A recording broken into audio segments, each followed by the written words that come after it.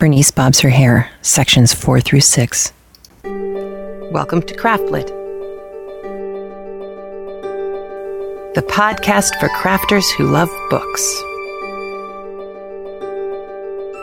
My name is Heather Ordover, and I'm podcasting from the shores of the Potomac in Virginia, the Old Dominion.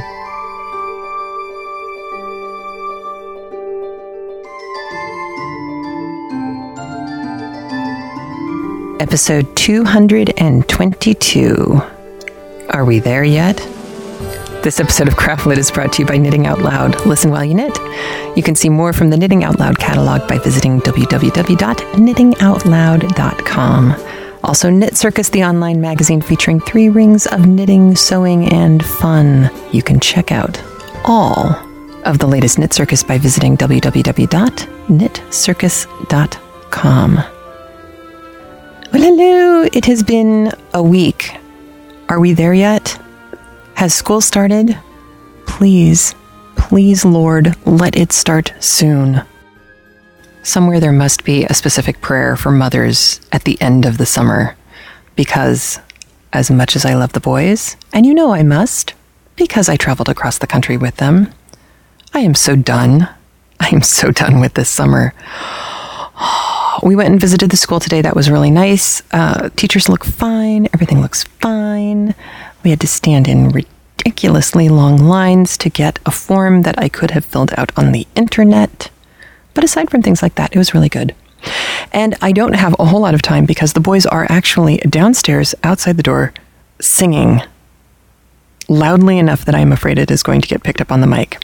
Not that it's a bad thing. They sing very nicely, but just that I asked them to be quiet and they're singing at the top of their lungs. So I'm done. Not a whole lot to report. However, one thing, if you follow my Twitter or Facebook feed, you may have seen me say during the earthquake we had here in Virginia that as soon as I was sure that it was an earthquake, I ran outside. Now, Renee wanted me to make sure everybody knows that you are not supposed to do that. It's true. I've posted the link that she provided me with, and I wrote back to her and said, had my children not been outside, and I was worried, that they were terrified. Had they not been outside, I wouldn't have run outside either. But I did know where I was running, and I did know the lack of obstacle course that I was running into. But no question, don't try that at home. Ever in an earthquake. And I have linked to the very useful little what to do in an earthquake. And even if you don't live in Erté, California, if you live on the East Coast and think you will never get hit by an earthquake, perhaps it might be not such a bad idea to go to craftlit.com and download the PDF that Renee provided us with. Because as I have learned, bedrock, which is what the eastern seaboard sits on top of, conducts the shakingness pretty darn well.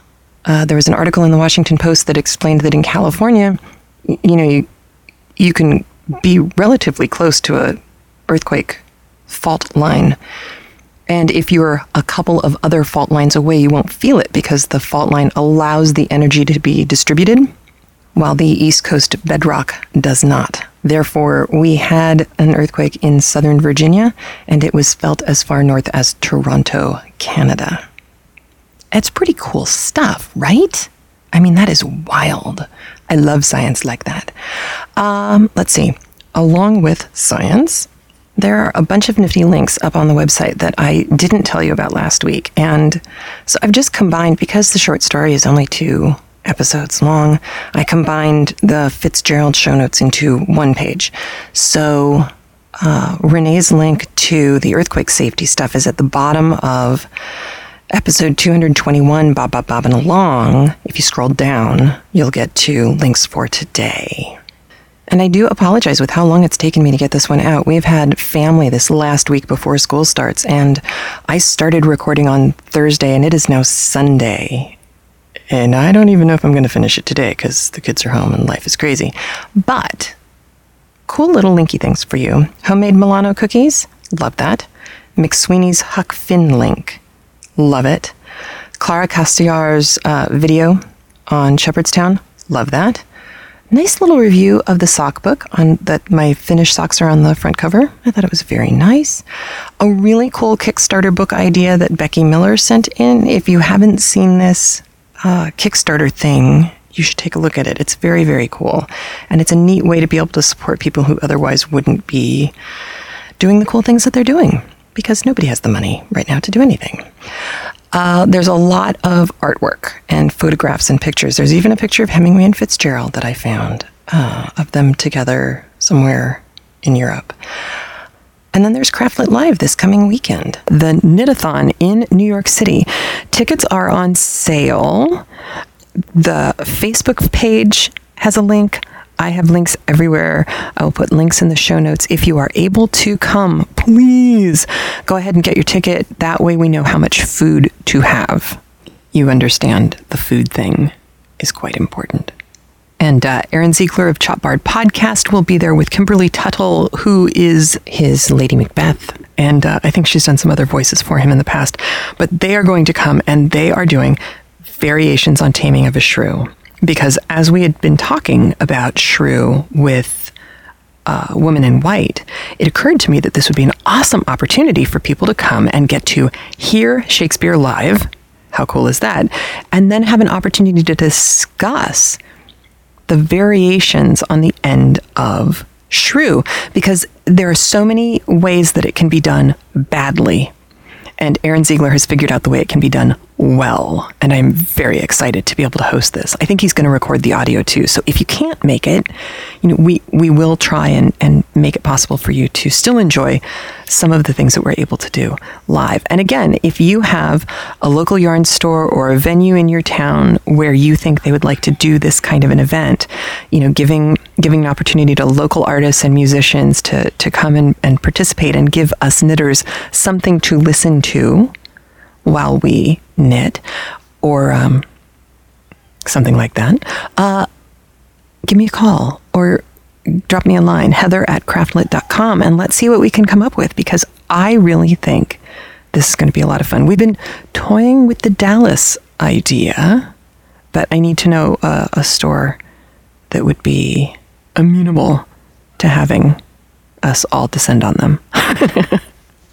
Ooh, and we have a winner for the August incentive, Jennifer in Florida. She was picked out of all of the people who donated to CraftLit during the month of August, and she is getting her own copy of The Secret Language of Knitters, the hilarious guide to the language of knitters by Mary Beth Temple, read by the author, provided by Knitting Out Loud audiobooks. So that was very exciting, and she just squealed with glee, via email when I told her that she'd won. So that was fun too. Just a couple other things, and then we're on to Bernice. I did want to, I'm going to say this more than once, which is because I'm very serious about it. I know that there are CraftLit listeners who use the podcast for their homeschooling children, their high school students, some of the stories for their junior high students, and some for even younger. I want to put it into your head that Dracula is not a children's book. It is not the Bela Lugosi film. It's not entirely, plot-wise it's pretty close, but it is not the Coppola film. And it's been a long time since I've seen the Frank Langella version. I'm going to watch it again just so I'll be able to give you a 411 on it. But Dracula's not a kid's book.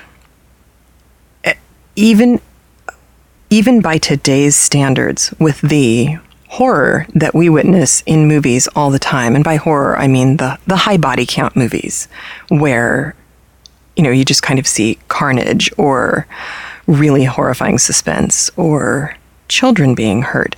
All of those things we kind of get inured to, and Dracula's kind of the root of that tree. And I'm not going to tell you that it is a terrifying book that's going to keep you up at night. There is imagery in it that is disturbing. There are words in it that are disturbing, and there are scenes in it that are disturbing. Now, will it keep you up at night? No, I don't think so.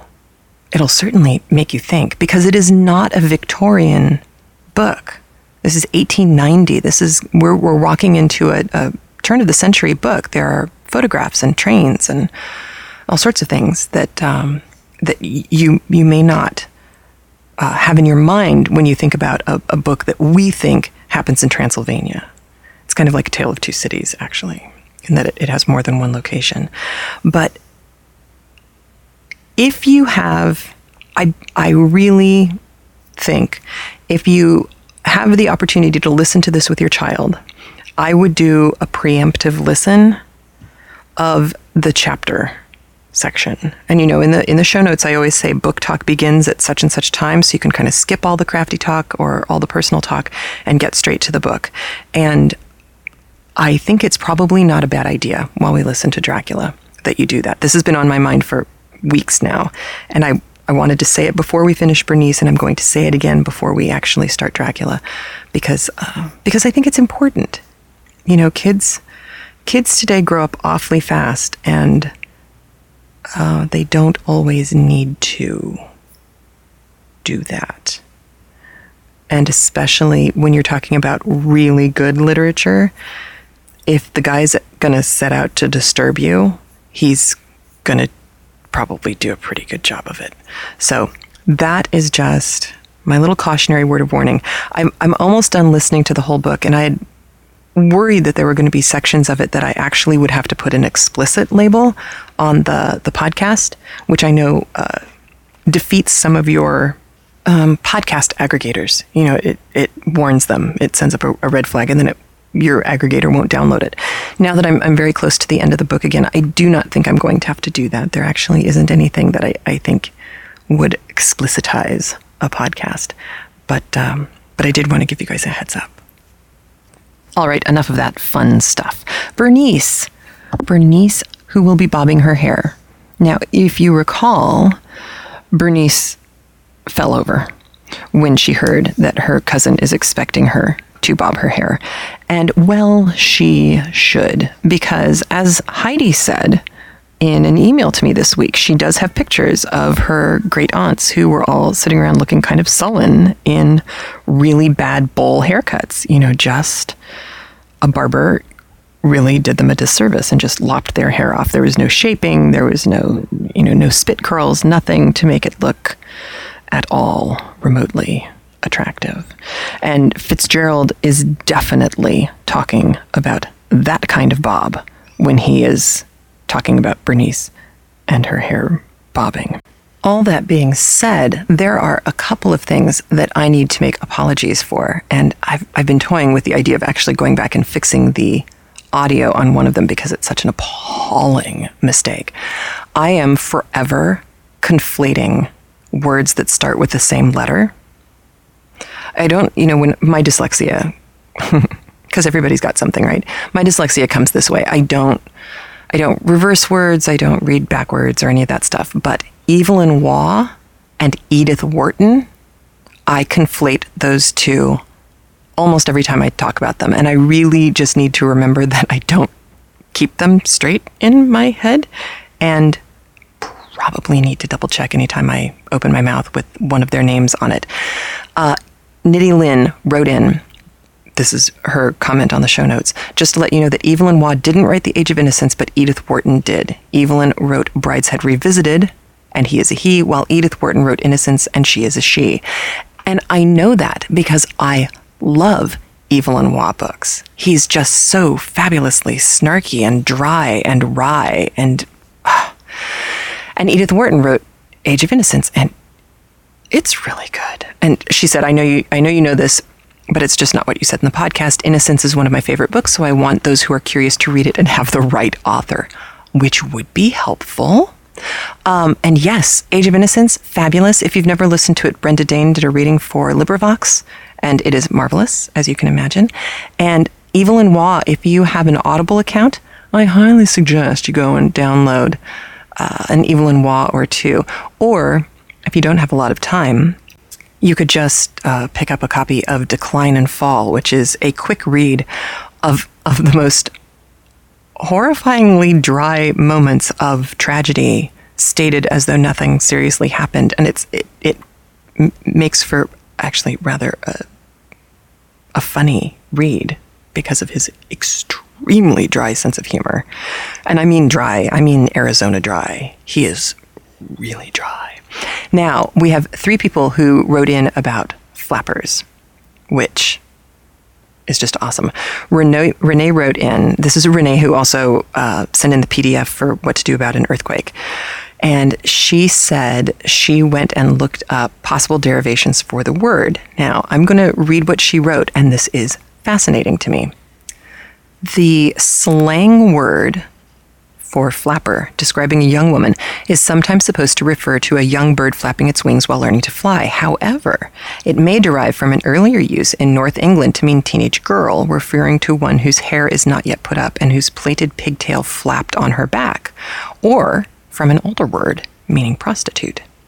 The slang word flap was used for a young prostitute as far back as 1631. By the late 19th century, the word flapper was emerging in England as popular slang both for a very young prostitute and in a more general and less derogatory sense, any lively mid-teenage girl. So that was interesting. Now, Sorsha wrote that it was a good thing when I said that. It was a good thing that she didn't have a drink in her mouth. She said, I've never thought much about this, but have always associated flappers, rightly or wrongly, with the way they danced, the Charleston in particular, though I may have compressed about 15 years of social history together here. Tomorrow she'll be grouping punks and new romantics together, which, if you survived the late 70s and early 80s, you'll know would not be a good idea. Without the restrictive corsets and dresses, the dancers are able to flap their arms and legs around. I suppose that ties in with Renee's post about them flapping around like little birds. Then Stephanie wrote, see, and this is why I love CraftLit listeners. You guys are so smart. The comment says, according to Jennifer Rosenberg of About.com, and I've also read this somewhere else, authors such as F. Scott Fitzgerald and artists such as John Held Jr. first used the term to the U.S., half redirecting and half creating the image and style of the flapper. Fitzgerald described the ideal flapper as lovely, expensive, and about 19. Held accentuated the flapper image by drawing young girls wearing unbuckled galoshes that would make a flapping noise while walking. Now, that's not the first time that I've heard about the galoshes thing. I find it very strange, though, because all of the flapper images that I had seen before are much closer to the Erté, kind of, the slim, boyish, but rather elegant. I put up an example of an Erté piece of art for you. I also put up a piece of Gibson Girl art, so you can see the kind of hair that, 20 years before would have been on the heads of all the young women. Now, there was another thing that was mentioned in the first episode. It was a throwaway line about Annie Fellows Johnston, and I put a link to her name last week, and I'm going to really draw your attention to it this time, as well as an article on women's hairstyles, which I mentioned last week. Annie Fellows Johnston, I couldn't sleep one night, and so what did I do? I did research on Annie Fellows Johnston. She wrote the Little Colonel books, and I don't know if you remember, but young Shirley Temple, this is when she was little Shirley Temple, did a movie called The Little Colonel. I think it was called The Little Colonel. Anyway, it was taking one of the Annie Fellows Johnston books and turning it into a movie. It's very interesting because just like all of the women regionalist writers that we listened to early on in the podcast, back in the 20s, when we talk about episodes, 200 podcasts ago, I missed Annie Fellows Johnston, and I'm a little kind of horrified because I actually went back and looked in my textbooks that did women regionalist writers, and they barely mention her. But this woman was a sales powerhouse. She was the James Patterson or the Danielle Steele of her day. But she was writing these kind of, it doesn't seem that they were as rags to riches a series of books like the Horatio Alger books, but it's kind of closer to Nancy Drew without the mystery. Good behavior is rewarded, but the characters are more interesting than that. They weren't, from what I understand, not having read them, just having read a lot one night about them and reviews of them, they actually might be an interesting thing for us to do on the podcast, because talk about a time capsule. And she had a fairly interesting life herself. She was kind of a little bit like Jo in Little Women. She's a very interesting character. So the throwaway line to Annie Fellows Johnston, F. Scott knew what he was saying. And that leads me to another thing about F. Scott Fitzgerald for today. In today's episode, the final section of Bernice Bobs Her Hair, you are going to watch Marjorie recreate Bernice in Marjorie's image of the ideal gardenia girl. You know, someone who lives fast and dies young and leaves a beautiful corpse. Someone who has a good time and doesn't sweat it. And it's an interesting transformation to watch because, of course, it is not a naturally tenable state for Bernice, but she's game and she tries and she's not stupid and she can figure out how to do this. And she's quite successful. And there's some really lovely comedy. And our CraftLit listener reader does a marvelous job with this, especially with this section, which is tricky to read out loud. And I will talk more about some of the details at the other side of the listening spectrum when we're done. But I do want you to pay attention not just to what Marjorie is saying and what Bernice does, but I also want you to listen to the men and how the men have reacted to Bernice, you know, standing outside the powder room and joking that the guy's going to clock her on the head and send her back in when she comes out because she's so bloody boring. Remember all of that. Watch how the men respond to her transformation. And then I'm going to say a couple things about that at the end. But Fitzgerald, genius guy, right? This story was, when he originally wrote it, was 3,000 words longer than it is now. And as a short story, you know, it's a good long short story. But he understood how to cut his own work. And he really kind of starts by throwing everything at the barn door and then seeing what sticks and cutting out everything else. And he does a really good job of it. And his short stories are very, very tightly connected. You know, as I said last week, there is not a word wasted. So, you know, listen to his words because they are all there for a reason. And I will talk to you more about it on the flip side.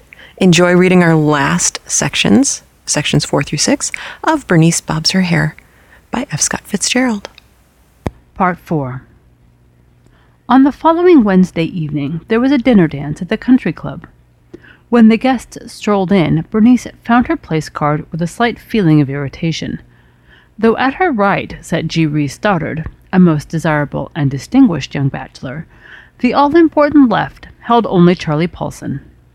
Charlie Paulson lacked height, beauty, and social shrewdness, and in her new enlightenment, Bernice decided that his only qualification to be her partner was that he had never been stuck with her. But this feeling of irritation left with the last of the soup plates, and Marjorie's specific instruction came to her. Swallowing her pride, she turned to Charlie Paulson and plunged. "Do you think I ought to bob my hair, Mr. Charlie Paulson?" Charlie looked up in surprise. "Why?" "Because I'm considering it. It's such a sure and easy way of attracting attention." Charlie smiled pleasantly. He could not know this had been rehearsed. He replied that he didn't know much about bobbed hair, but Bernice was there to tell him. "I want to be a society vampire, you see," she announced coolly, and went on to inform him that bobbed hair was the necessary prelude. She added that she wanted to ask his advice because she had heard that he was so critical about girls. Charlie, who knew as much about the psychology of women as he did of the mental states of Buddhist contemplatives, felt vaguely flattered. "So I've decided," she considered, her voice rising slightly, "that early next week I'm going down to the Sevier Hotel barber shop, sit in the first chair and get my hair bobbed." She faltered, noticing that the people near her had paused in their conversation and were listening. But after a confused second, Marjorie's coaching told, and she finished her paragraph to the vicinity at large. Of course, I'm charging admission, but if you'll all come down and encourage me, I'll issue passes for the inside seats. There was a ripple of appreciative laughter, and under cover it, G. Reese Stoddard leaned over quickly and said close to her ear, I'll take a box right now.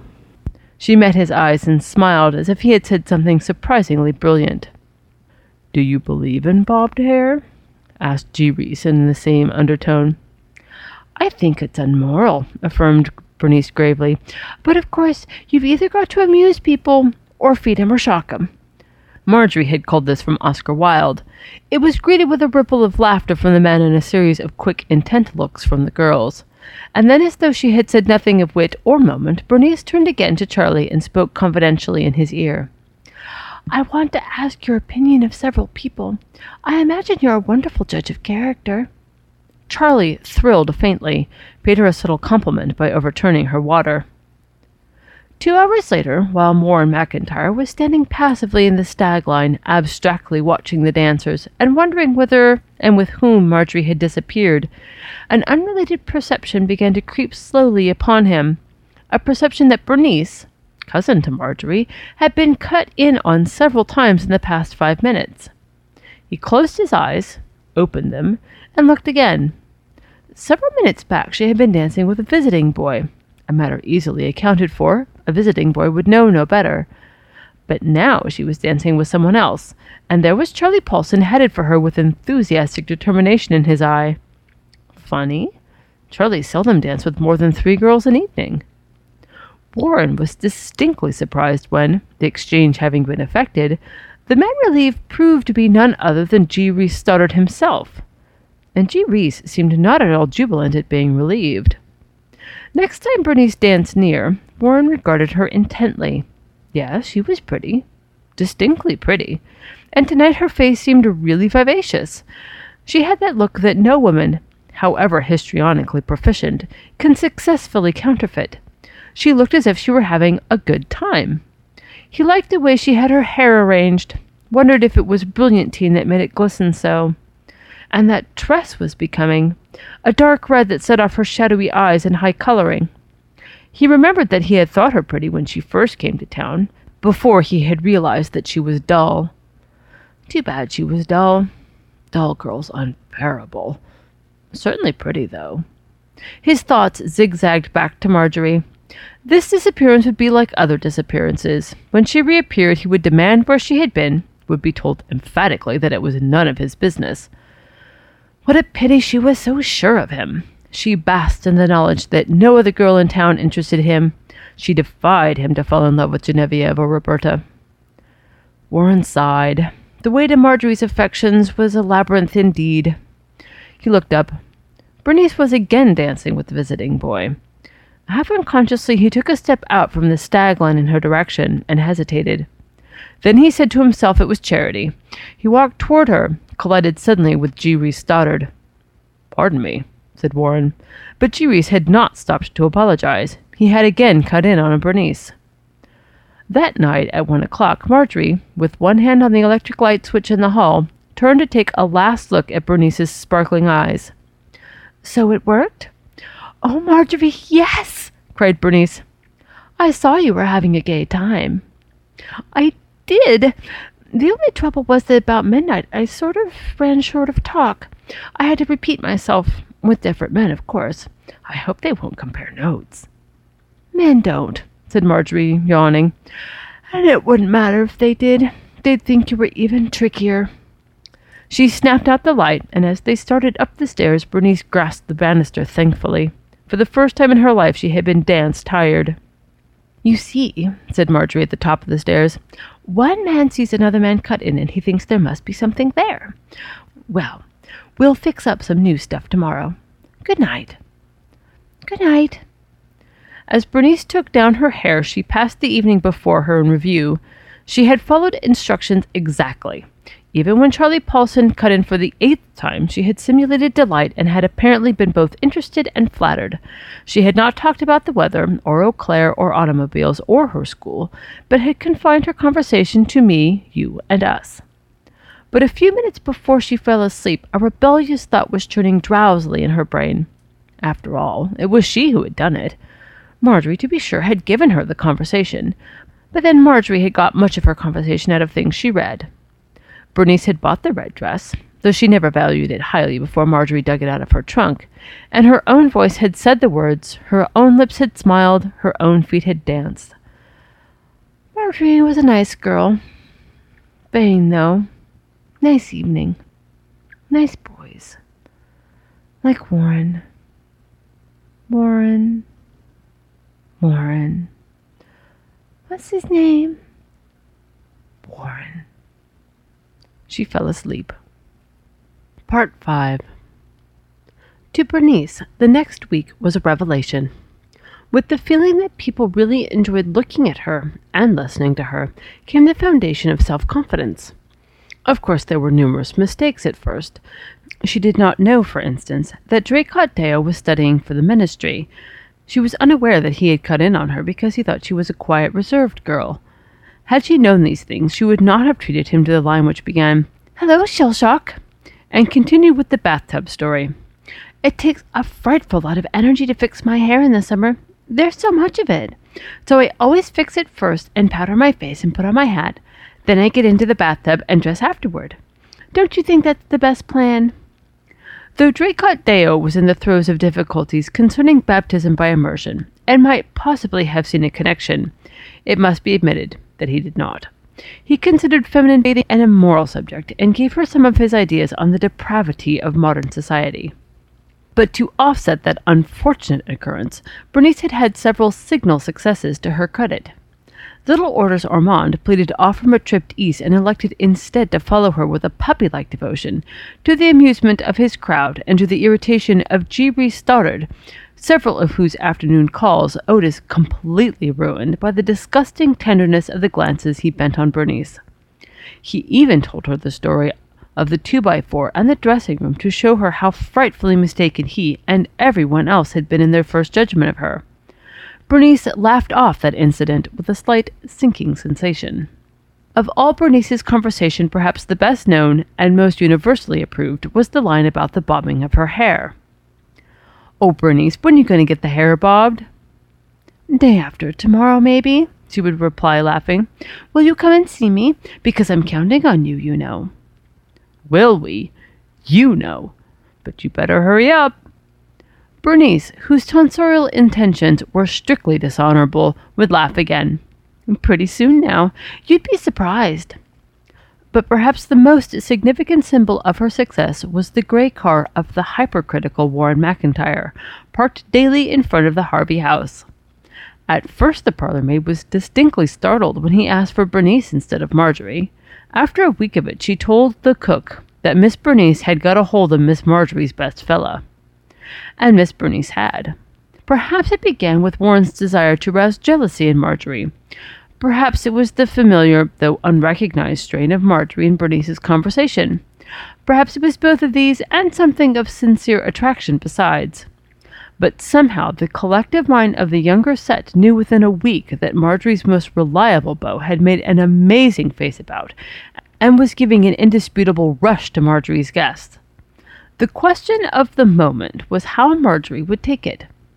Warren called Bernice on the phone twice a day, sent her notes, and they were frequently seen together in his roadster, obviously engrossed in one of those tense, significant conversations as to whether or not he was sincere.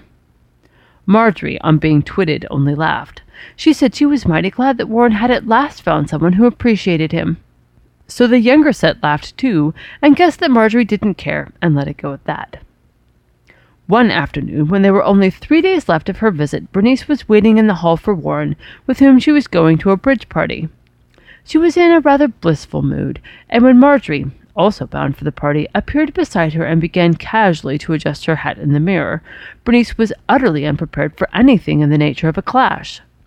Marjorie did her work very coldly and succinctly in 3 sentences. "You may as well get Warren out of your head," she said coldly. "What?" Bernice was utterly astounded. "You may as well stop making a fool of yourself over Warren McIntyre. He doesn't care a snap of his fingers about you." For a tense moment they regarded each other, Marjorie scornful, aloof, Bernice astounded, half angry, half afraid. Then 2 cars drew up in front of the house, and there was a riotous honking. Both of them gasped faintly, turned, and side by side hurried out. All through the bridge party, Bernice strove in vain to master a rising uneasiness. She had offended Marjorie, the Sphinx of Sphinxes. With the most wholesome and innocent intentions in the world, she had stolen Marjorie's property. She felt suddenly and horribly guilty. After the bridge game, when they sat in an informal circle and the conversation became general, the storm gradually broke. Little Otis Ormond inadvertently precipitated it. "When you going back to kindergarten, Otis?" someone had asked. "Me? Day Bernice gets her hair bobbed." "Then your education's over," said Marjorie quickly. "That's only a bluff of hers. I should think you'd have realized." "That a fact?" demanded Otis, giving Bernice a reproachful glance. Bernice's ears burned as she tried to think up an effectual comeback. In the face of this direct attack, her imagination was paralyzed. "There's a lot of bluffs in the world," continued Marjorie quite pleasantly. "I should think you'd be young enough to know that, Otis." "Well," said Otis, "maybe so, but gee, with a line like Bernice's—" "Really?" yawned Marjorie. "What's her latest bon mot?" No one seemed to know. In fact, Bernice, having trifled with her muse's beau, had said nothing memorable of late. "Was that really a line?" asked Roberta curiously. Bernice hesitated. She felt that wit in some form was demanded of her, but under her cousin's suddenly frigid eyes, she was completely incapacitated. "I don't know," she stalled. "Splush," said Marjorie. "Admit it." Bernice saw that Warren's eyes had left the ukulele he had been tinkering with and were fixed on her questioningly. "Oh, I don't know," she repeated steadily. Her cheeks were glowing. "Splush," remarked Marjorie again. "Come through, Bernice," urged Otis. "Tell her where to get off." Bernice looked round again. She seemed unable to get away from Warren's eyes.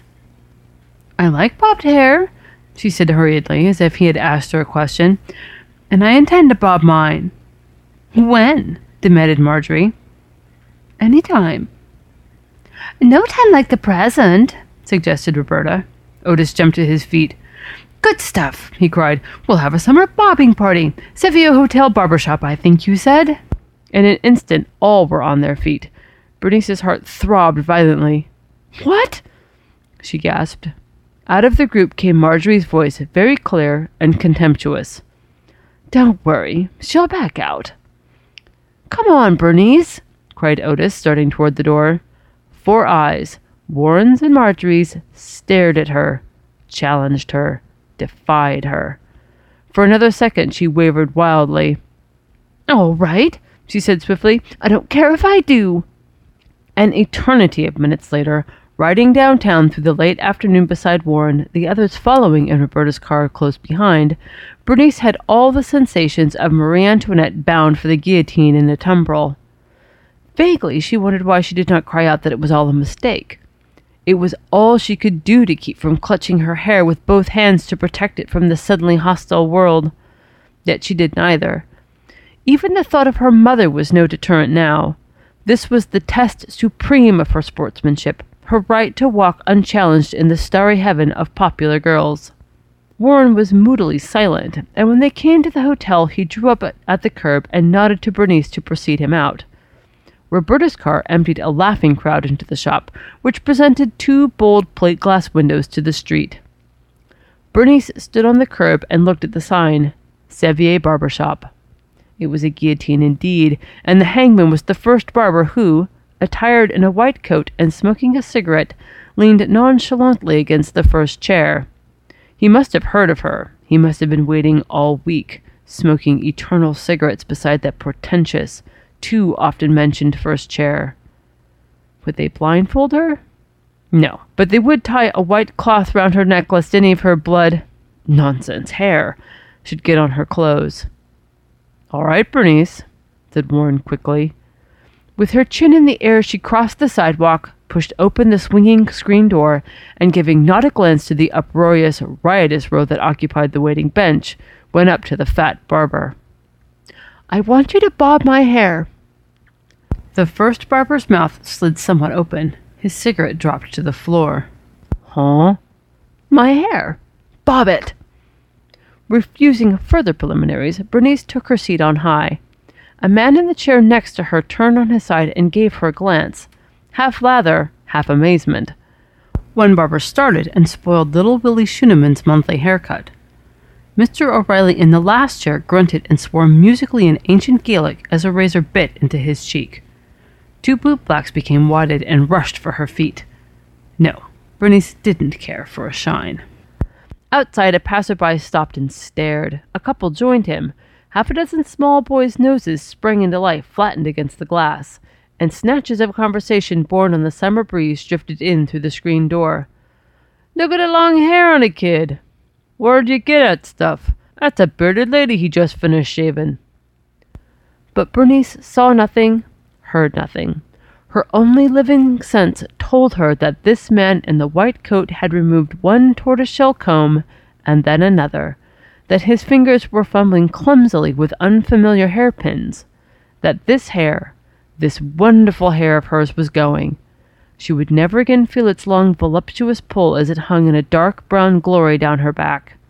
For a second she was near breaking down, and then the picture before her swam mechanically into her vision, Marjorie's mouth curling in a faint, ironic smile as if to say, "Give up and get down. You tried to buck me and I called your bluff. You see you haven't got a prayer." And some last energy rose up in Bernice, for she clenched her hands under the white cloth, and there was a curious narrowing of her eyes that Marjorie remarked on to someone long afterward. 20 minutes later, the barber swung her around to face the mirror, and she flinched at the full extent of the damage that had been wrought. Her hair was not curls, and now it lay in lank, lifeless blocks on both sides of her suddenly pale face. It was ugly as sin, as she'd known it would be ugly as sin. Her face's chief charm had been a Madonna-like simplicity. Now that was gone, and she was, well, frightfully mediocre.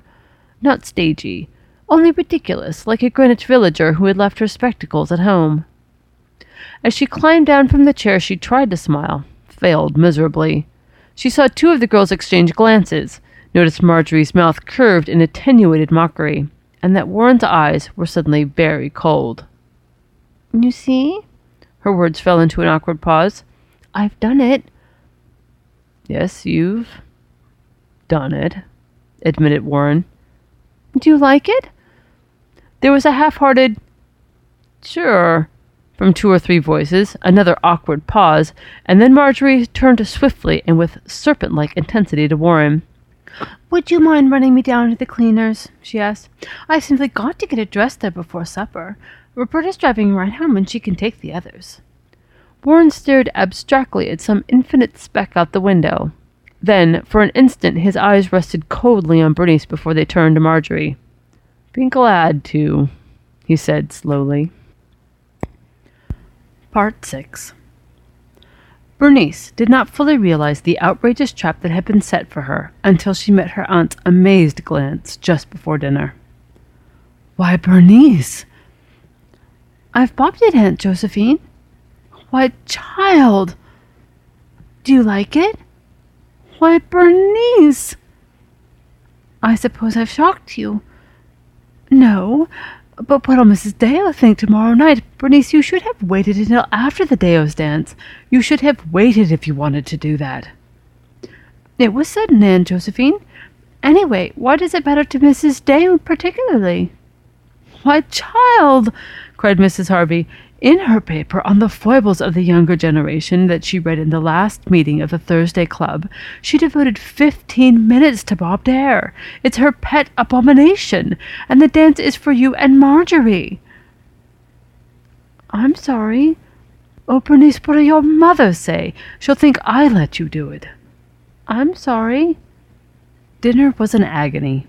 She had made a hasty attempt with a curling iron and burnt her finger and much hair. She could see that her aunt was both worried and grieved, and her uncle kept saying, "Well, I'll be darned," over and over in a hurt and faintly hostile tone, and Marjorie sat very quietly, entrenched behind a faint smile, a faintly mocking smile. Somehow she got through the evening. 3 boys called, Marjorie disappeared with one of them, and Bernice made a listless, unsuccessful attempt to entertain the 2 others, sighed thankfully as she climbed the stairs to her room at 10:30. What a day. When she had undressed for the night, the door opened and Marjorie came in. "Bernice," she said, "I'm awfully sorry about the Deo dance. I'll give you my word of honor I'd forgotten all about it." "It's all right," said Bernice shortly. Standing before the mirror, she passed her comb slowly through her short hair. "I'll take you downtown tomorrow," continued Marjorie, "and the hairdresser will fix it till you look slick. I didn't imagine you'd go through with it. I'm really mighty sorry." "Oh, it's all right." "Still, it's your last night, so I suppose it won't matter much." Then Bernice winced as Marjorie tossed her own hair over her shoulders and began to twist it slowly into 2 long blonde braids, until in her cream-colored negligee she looked like a delicate painting of some Saxon princess. Fascinated, Bernice watched the braids grow. Heavy and luxurious, they were moving under the supple fingers like restive snakes, and to Bernice remained this relic and the curling iron and a tomorrow full of eyes. She could see G. Reese Stoddard, who liked her, assuming his Harvard manner and telling his dinner party that Bernice shouldn't have been allowed to go to the movies so much. She could see Draycott Deo exchanging glances with his mother and then being conscientiously charitable to her. But then perhaps by tomorrow Mrs. Deo would have heard the news, would send round an icy little note requesting that she fail to appear, and behind her back they would all laugh and know that Marjorie had made a fool of her, that her chance at beauty had been sacrificed to the jealous whim of a selfish girl. She sat down suddenly before the mirror, biting the inside of her cheek. "I like it," she said with an effort. "I think it'll be becoming." Marjorie smiled. "It looks all right. For heaven's sake, don't let it worry you." "I won't." "Good night, Bernice." But as the door closed, something snapped within Bernice. She sprang dynamically to her feet, clenching her hands, then swiftly and noiselessly crossed over to her bed and from underneath it dragged out her suitcase. Then she turned to her trunk and quickly dumped in 2 drawerfuls of lingerie and summer dresses. She moved quietly, but with deadly efficiency, and in 3/4 of an hour her trunk was locked and strapped, and she was fully dressed in a becoming new traveling suit that Marjorie had helped her pick out.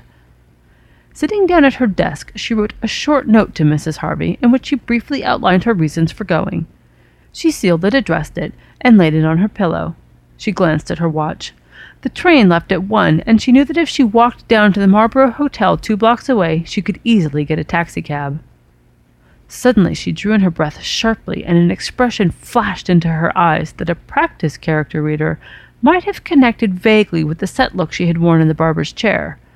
Somehow a development of it. It was quite a new look for Bernice, and it carried consequences. She went stealthily to the bureau, picked up an article that lay there, and turning out all the lights, stood quietly until her eyes became accustomed to the darkness. Softly she pushed open the door to Marjorie's room. She heard the quiet, even breathing of an untroubled conscience asleep. She was by the bedside now, very deliberate and calm. She acted swiftly. Bending over, she found one of the braids of Marjorie's hair, followed it up with her hand to the point nearest the head, and then holding it a little slack so the sleeper would feel no pull, she reached down with the shears and severed it. With the pigtail in her hand, she held her breath. Marjorie had muttered something in her sleep. Bernice deftly amputated the other braid, paused an instant, then flitted swiftly and silently back to her own room. Downstairs, she opened the big front door, closed it carefully behind her, and feeling oddly happy and exuberant, stepped off the porch into the moonlight, swinging her heavy grip like a shopping bag. After a minute's brisk walk, she discovered that her left hand still held the 2 blonde braids. She laughed unexpectedly, had to shut her mouth hard to keep from emitting an absolute peal. She was passing Warren's house now, and on the impulse, she set down her baggage and, swinging the braids like a piece of rope, flung them at the wooden porch, where they landed with a slight thud. She laughed again, no longer restraining herself. She giggled wildly. "Scalp the selfish thing!" Then, picking up her suitcase, she set off at a half-run down the moonlit street. Read for CraftLit by Shayla Norton. in downtown San Francisco, summer of 2011. I thought Shayla just did a great job with that. It's a very hard story to read out loud and make work. So now, I did want to ask you, did you notice what Fitzgerald did with both the girls and the boys? It's very easy, I think, to look at this story and go, oh, well, Fitzgerald's just pointing out how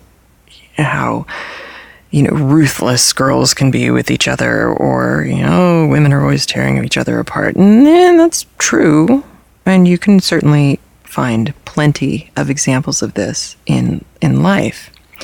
But I think Fitzgerald is too great a writer to limit him to merely having written something like that. If you look at how superficial and selfish all of the other people are, it's not just the women preying on each other kind of thing. It's not just Marjorie being cruel to Bernice, or being helpful until she feels like Bernice has tread onto her territory and catching Warren's eye. But the guys are pretty shallow too, in the way they jockey for position with the different girls and what it is that's attracting them to the girls. And of course, all I can think about being an old married woman is, how can any of this set you up for a happy marriage? The kind of game playing and just makes me cross my eyes.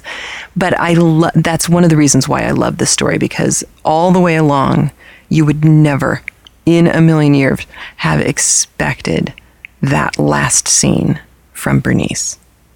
But the narrowing of her eyes in that barber chair, something clicked, and she found her spine. And I love Fitzgerald's use of the word amputated to describe cutting off Marjorie's braids. He's just such a beautiful writer. And, more and more of his stuff is coming into the public domain, which means more and more of his stuff will be on CraftLit, which I'm very excited about. But for now, I will leave you.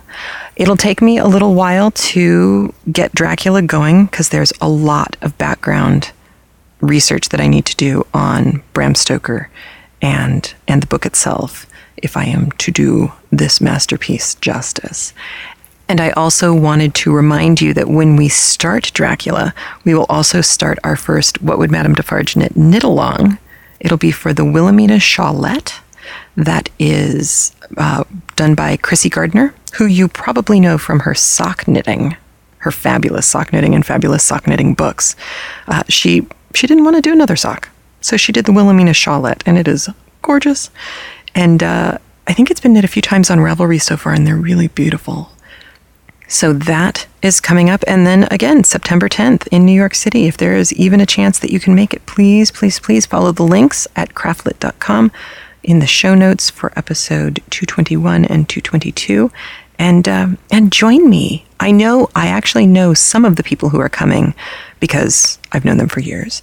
And then I know some of the people coming because I've corresponded with them for years. And then I know some of the people coming because one is my sister and one is my brother-in-law. And my brother-in-law, he knows how to knit. My sister's probably going to crochet. But my brother-in-law, he's a knitter. He's German, so he learned how to knit in school. Although he's a lefty, so the service he caused his teacher, I tell you. And on that note, I will leave you. I hope you have a great week. I will see you in New York, and I will see you back here later, September 2011, as we begin Dracula. And you'll hear all of my bad Transylvanian accents. Dracula. There you go. All right, have a great one. I'll talk to you soon. Bye. Please remember to support the people who support CraftLit. Visit Knitting Out Loud, listen while you knit, and Knit Circus online magazine, offering 3 rings of knitting, sewing, and fun. You can check out the latest issue at www.knitcircus.com. And What Would Madame Defarge Knit? A new book of knit and crochet patterns coming to you from the CraftLit family. And please visit the blogs and sites of CraftLit supporters. Those links can be found in the sidebar of the show notes. The show notes can be found at craftlit.com. craftlit.com. CraftLit can also be accessed by its own Android and iPhone application. You can purchase it at the iPhone or iTouch application store, or you can subscribe free at iTunes. CraftLit is made possible by the generous support of its listeners, and for that, I am truly grateful. And remember, if your hands are too busy to pick up a book, at least you can turn